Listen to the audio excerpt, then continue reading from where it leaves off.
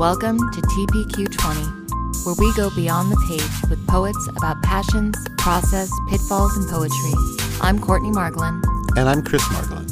Let's expand the conversation.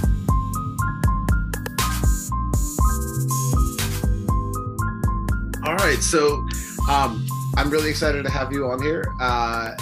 So why don't I give you an opportunity? What is your elevator speech? Who are you? In just a couple sentences, who are you, Patrick? Okay, I am Patrick Roach. I'm a poet, especially primarily spoken word poet, based out of like New Jersey, New York.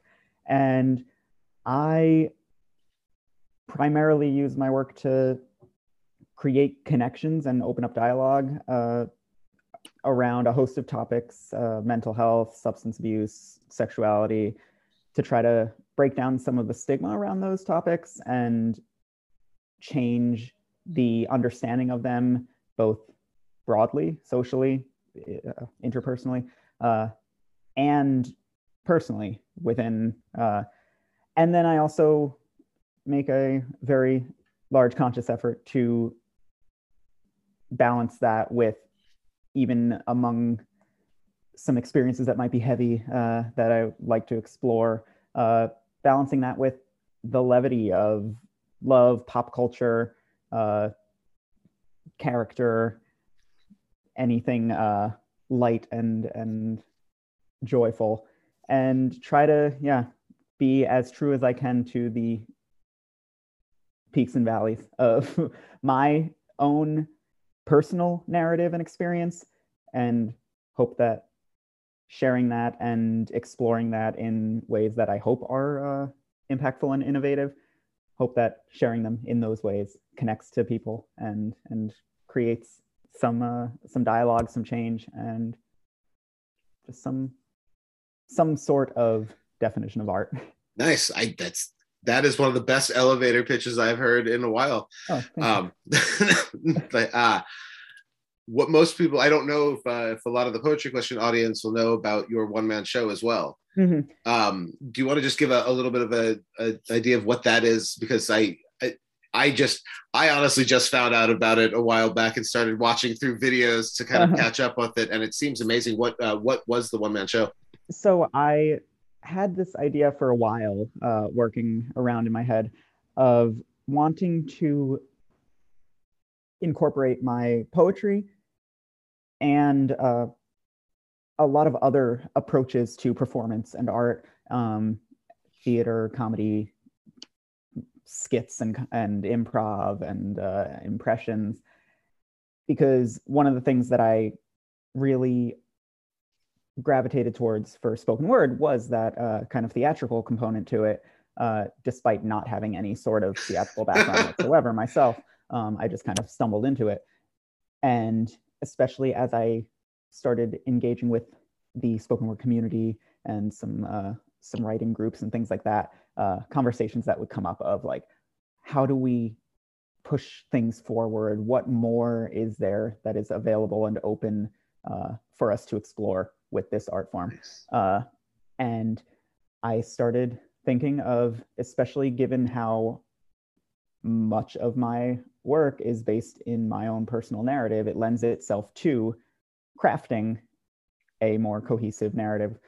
And I just kind of got to work breaking up little bits. What are little sections or scenes or monologues that I can also write or explore that might inject some other tones, some other stories that maybe don't come up in the poems, or how do I connect these poems together? And I came up with this show that explores my story autobiographically, but mainly takes me as the performer and the audience on a kind of journey of exploring the arc of self-acceptance and these things that we maybe have a lot of shame around.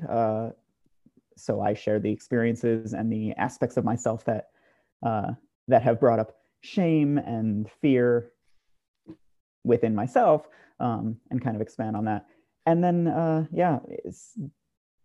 sharing the poems that directly address those topics, but then also bring in stories that inform those, or maybe illustrate those, or just inject some fun too. Because one of the things that I found that I was really craving in my work, and I tried to make a conscious effort in my poetry as well over the more recent years to find hope and optimism. But I also wanted to show some other things that I like to explore. So yeah, I might have a poem, and then there's a skit where I'm playing a character on, like, pre-recorded on a video, and I'm interacting with that video Nice. on stage, and then It's exciting. stories. Yeah, It's I had a lot of fun with it. I did it right before lockdown. Yeah, the timing of it was perfect. Yeah. So with that, Yeah. what are your main passions when it comes to the world of poetry? Mm-hmm. Broadly speaking, not even just as it applies to myself, I would say anything that seems, to be as vague as possible, I guess, accidentally, would seem like innovative or meaningful, and that is based in the personal. I'm very drawn to things that are rooted in personal experience, and using those experiences to make observations more broadly on the world. And I would gather from your work, and from obviously the video aspect of it and the performance aspect of it, outwardly it would seem like you would fall toward maybe your passion of viewing poetry, Mm-hmm. be more of a viewing experience, an all-encompassing experience. Am I right in thinking that? I definitely came to the world of poetry from that realm, or initially really kind of fell in love with it through that. That was all viewing people reading or performing was definitely the thing that sparked my love in the first place. But I think that I've, over the years, found that it's really been a balance for me, a mixture rather. And I, especially as I've tried to grow in my own writing, I have really, really gotten more and more in love with reading as much as I can. And yeah, I've really gravitate toward, I think, I will read or view really anything that could be interesting or impactful. But I think that my passion that I gravitate toward more than anything else tends to be personal, and especially something that has a bit of a narrative element to it. Nice. That tells some sort of a story in a way that I maybe wouldn't expect. Very cool. And then I try to do that in my work as well, and that might be why I gravitate to that when I read. And who are you outside of the world of literature? What is your passion outside of the world of poetry and literature and theater and everything? Mm-hmm. I would say education is actually a big passion. I am not in my day job, because primarily my day job is just touring and reading and performing, which is incredible. But I try to incorporate education into that when I do speaking, and especially when I am reading to students, high school students, college students, whatever. But yeah, I had planned to be a high school teacher and went through college doing the whole education program and finished everything except for the student teaching. And then between, poetry kind of cropping up in my life and wondering if it was the best time to be a teacher, based on budget cuts that were happening everywhere in the world at that time, especially, and then just like having a mental breakdown, thinking maybe it's not the best time for me to be a teacher if I am spiraling I completely. think I have those. I think I'm what 19. This is my 19th year. I think I've had 19 of those mental breakdowns. So Yeah, I understand that completely. My mom somehow made it through 50 years of teaching. yeah, I Uh, can I imagine. know. Um, but I still am very, very passionate about education in whatever way that I'm able to engage with that.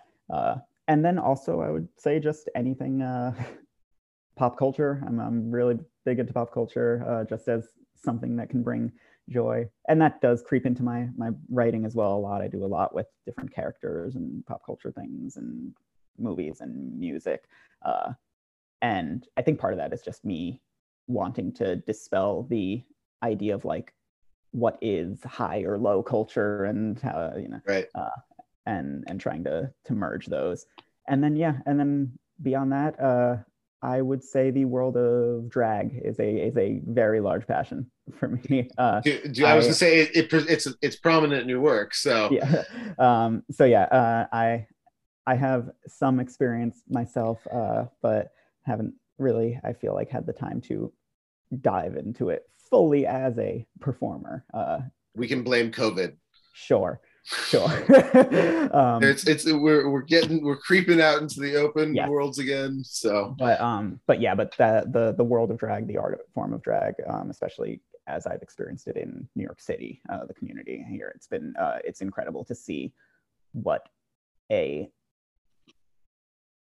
how incredible, how progressive, how important of a community of safety and of like-minded folks if you form.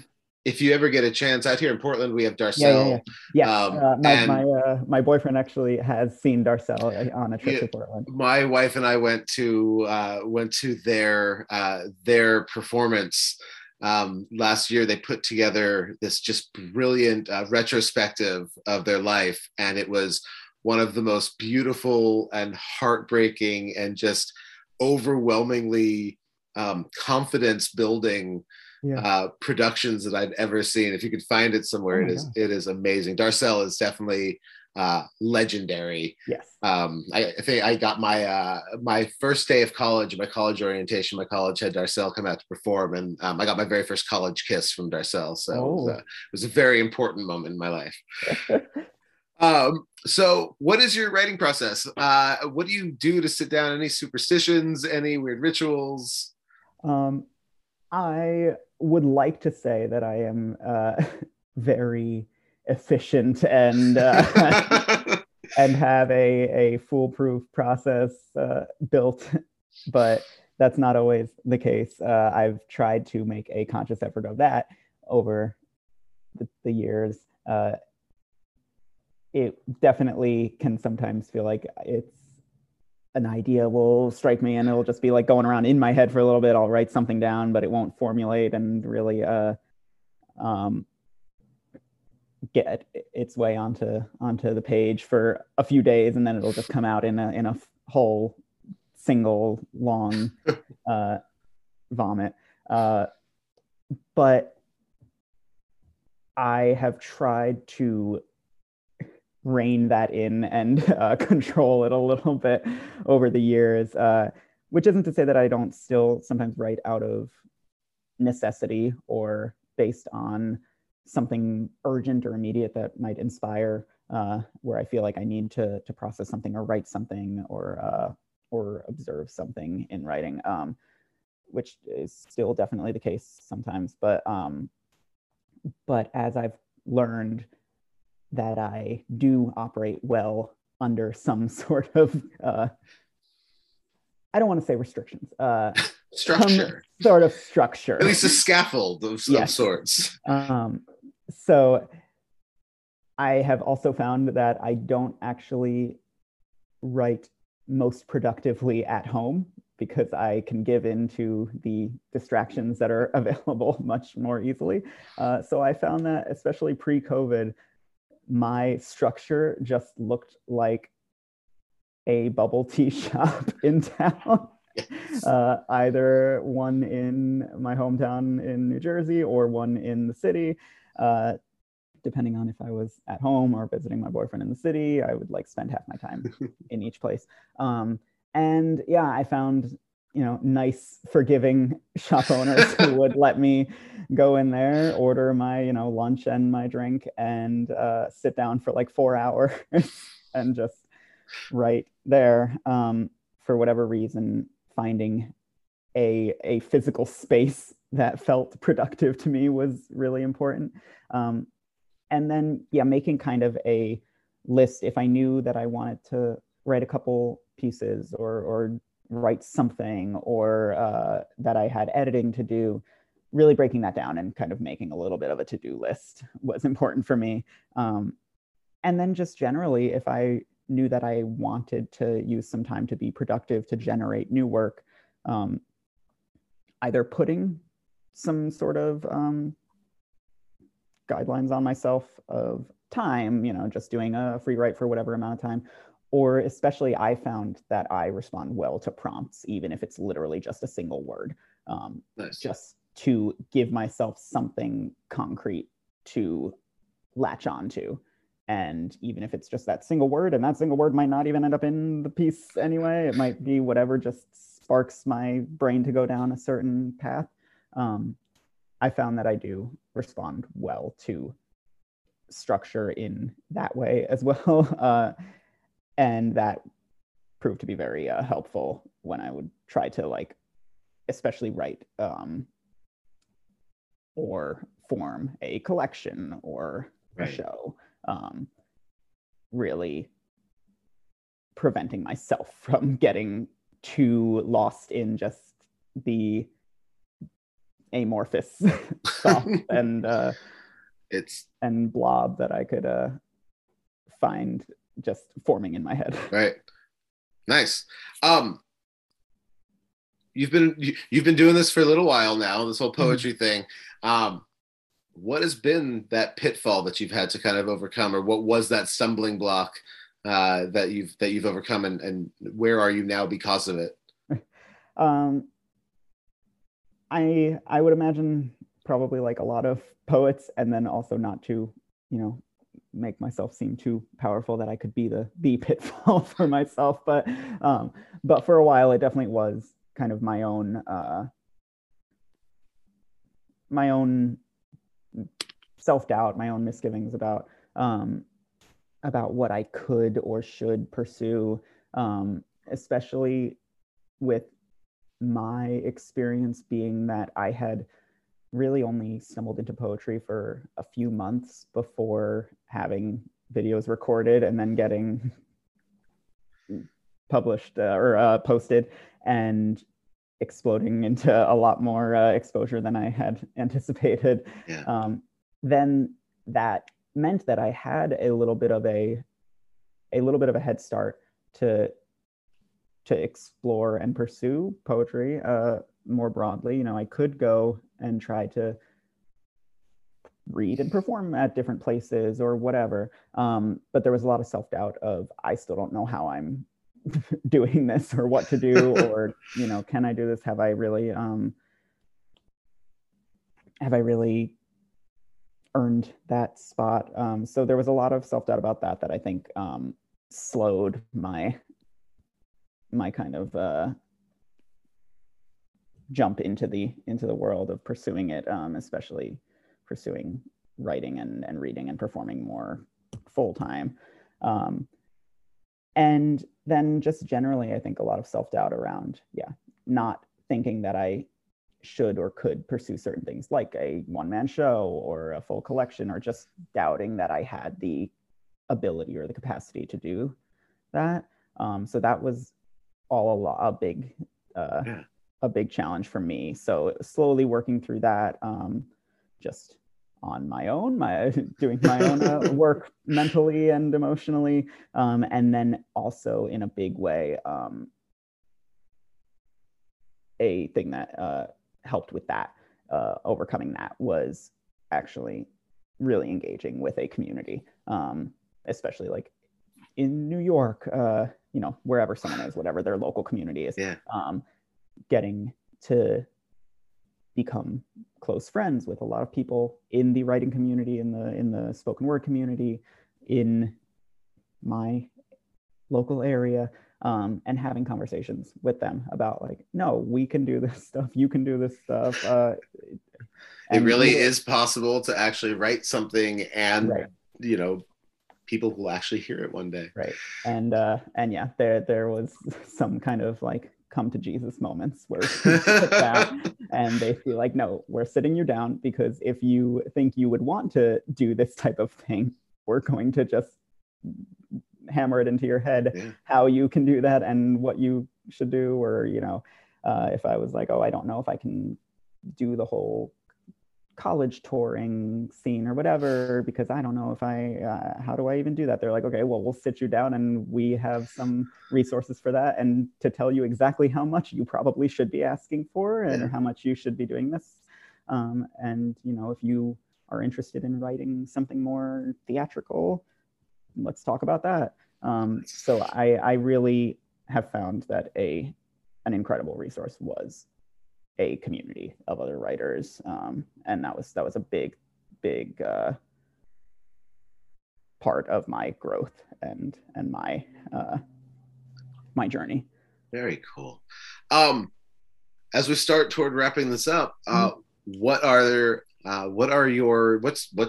really exciting for you right now in the world of poetry? I know you've got something big coming out in the world of poetry. We'll get to that in just a moment, but what are you really excited about? Or is there somebody you're really excited about right now that we should know about and you want to turn us on to? Or what's coming up?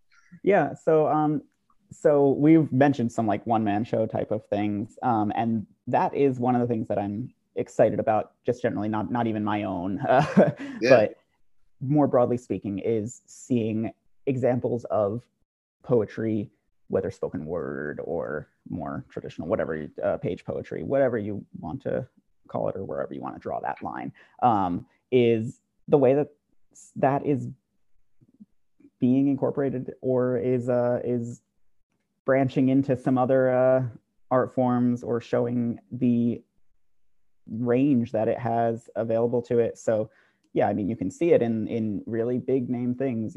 I mean, it was a huge thing, I think, for not just poets, but the world at large, like with Beyonce's Lemonade, to show how poetry can be incorporated in these different ways. But one of the folks in the New York scene that I'm very close with is Timothy DeWhite. And Tim has a solo show that also kind of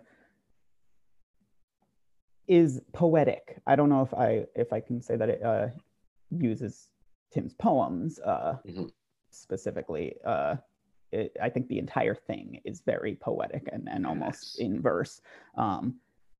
So that show, Neptune, had a run in New York, just had a run in Provincetown. Okay. So yeah, so that's making its way around, and Tim has written, continues to write and plan a number of more theatrical things that are, I think, rooted in many ways in poetry or in a background in poetry. And I think that's the type of thing that really excites me. Awesome. And so, then what do you have coming up that we might be excited about? So in just a short little stretch of time, in October 19th, I have my first full-length collection, A Socially Acceptable Breakdown, coming out through Button Poetry. And I had written a couple chapbooks, just a couple, short little collections over the years, but had never really been able to fully collect things together in a complete way on this scale. So this book really represents years of my work and my poetry coming together in a way that finally feels important and meaningful to me, and creates what I think is a really full and cathartic arc of challenges and processing and coping, and finally accepting, both internally and pushing for acceptance more broadly, externally, socially, and finding optimism and joy and hope and love and fun on the other end of that. So yeah, it's a collection that is very important to me and features a few of the poems that some folks may be familiar with from videos, as well as just a whole host of poems that I have written over the years. Cool. Well, we're really excited for that. Thank you so much for sitting down with us today. Thank you for having me. We look forward to talking with you in the future, and definitely reading and watching you and your journey. Have a good one. Enjoy the rest of the day. Thank you. You too. Bye-bye. Thank you for listening to TPQ 20. Please like, review, and subscribe.